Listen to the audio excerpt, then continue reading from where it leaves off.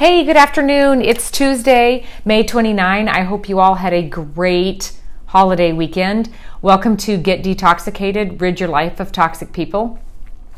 I was running around today cleaning my house and setting up my new bed, which I love, and I was trying to think of what I wanted to talk about today because, as you all know, I started doing the characteristics of the toxic person over the last couple weeks, but I really felt like having a 4-day weekend and people being kind of out of their schedule, and I had several people contact me over the weekend because of toxic situations. I just felt like there was something different that I had to talk about, and I heard my phone ding, and I just happened to get a message from a listener, and she had some really good thoughts that made me think I should go back a little bit and lay a little bit more groundwork. I think she had recently started listening. I'm not exactly sure, but one of her questions was, how do you know another person is toxic if you are just reading into it because you're such a sensitive person? Okay, so for the person who messaged me, this is for you.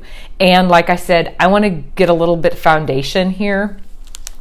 The first thing if you are in a spot where you are trying to decide if you're in a relationship that's toxic, or if you are with a toxic person, or if you're in a toxic job situation, or if you have a toxic friendship, the first thing that you need to do is it absolutely has to be objective. Because you already know you're a sensitive type person, you don't look at it like it may... Actually, let me reword that. Because you are a sensitive type person, we don't want it to be that there is something wrong with somebody else.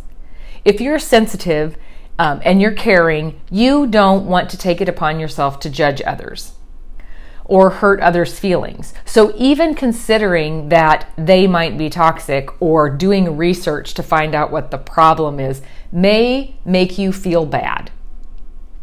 So let's look at it like this. Not, are they toxic? Because that projects that there is something wrong with them. And when it's somebody that you have fallen in love with, or somebody you have invested time with, or somebody that you really are integrated with, it hurts to suggest or to think that there's something wrong with them. So let's not say, are they toxic? Rather, are they healthy for me in my life? If you put it that way, it takes the problem off of them and takes the blame off of them and the accusation off of them and puts it into a place where really you're just thinking about you. It makes it much simpler, and you don't have to feel as much guilt because you start reading the traits of the toxic person, and if you've been with them for a while and you've invested part of your life with them, the last thing you want to read is there's all of this stuff wrong with this person. So you just need to know, let's just look at it. I'm going to do some research and let's decide if they're healthy for me in my life, not let's decide what's wrong with them. The second thing you need to know is that if you are a sensitive person, you are a target for toxic people. Why? Sensitive, empathetic, loving, giving, compassionate people will be able to give a toxic person what they need. What does a toxic person need? Attention, admiration, control, power, loyalty. A toxic person, and I use toxic person and toxic relationship as a blanket term that covers any of the personality disorders: narcissistic, psychopathic, sociopathic, emotionally abusive. I just use toxic relationship and toxic person to blanket all of that because, again, we're not talking about their diagnosis or what's the matter with them. We're talking about, are they healthy for me? So a toxic person in general needs attention, admiration, control, and power to survive. That is the basis of their existence.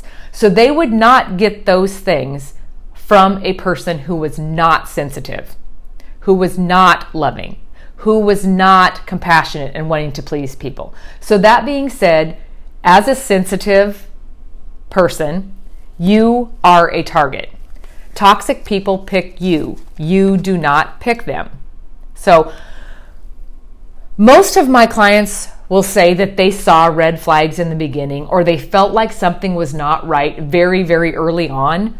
But because of their sensitive side, they assumed the best, they allowed the excuses, or they took the blame on themselves. And then when we get through the programs and they are fully educated on the traits of the toxic person and why they do them, looking back, they can see it plain as day. And 99% of them go, I knew it. I knew that was not right, but I convinced myself it was me. That does not mean that you quit being a good, loving, caring, sensitive person. It just means that you need to learn when you are being a good person to the wrong person. Toxic people will take advantage of your good qualities with no remorse and no consequence, and it will be your fault when it happens. Now, those who have been listening know that I've been going over the traits and the tactics of the toxic person. And the reason I do this is to educate you on the multitude of ways toxic people get their steady supply of attention, admiration, control, and power. The toxic traits is not anything that I made up. It is just plain awareness. Everything that a truly toxic person does is to get attention, admiration, control, or power. They will bulldoze those that are closest to them to get it, because those that are closest to them are sensitive, empathetic, loving, giving, compassionate, caring people. So just know that it's the people that are closest to the toxic people that hurt the worst because of it. Not all toxic people have all of the traits, but because you know you are a sensitive person, you owe yourself to know as many of the traits as you can. Why? These are not the only toxic people in the world. Your path will cross many paths of other toxic people, or many paths of other people who are not healthy for you. And because you know yourself to be sensitive, you need to protect yourself. Thus, you will become a target for yet another toxic person. Toxic people are everywhere. They are in romantic relationships. They are in social situations. They are within families. They are within work environments. They are within your best friends' circles. So by educating yourself, you are able to protect yourself. Not meaning you have to take them all out of your life, but you need to know how to respond without being taken advantage of or blamed for certain things. As you listen to the traits of the toxic person, and again, I'll get back into these, or for those who are in my programs, you must realize you have been trained to believe that it is you. You have been trained to believe that you're too sensitive and that you're to blame.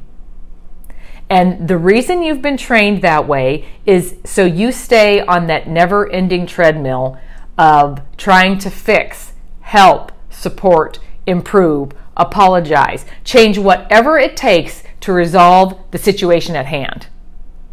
But guess what? It will never be good enough. It will never be right, and you will always come up short. The reason they do this is 100% so they are reassured that they can control you. If they blame you, make it your fault, say you're too sensitive, deflect on you, they know that they're controlling you. If they make you feel just a little bit bad, you'll do everything you can to fix it. They keep you so busy second-guessing yourself that you don't have time to question them or their behavior. A toxic person will be the first to tell you that you're toxic. Why? It takes the attention off of them and you start fixing stuff. If you are in a relationship that is not healthy, chances are you have taken the blame for an abundance of things that was not yours to take. They know that blaming us or blaming you not only keeps you busy trying to fix stuff, but it also makes them feel better about themselves. Toxic people generally feel better when others are struggling. It gives them a sense of power and control.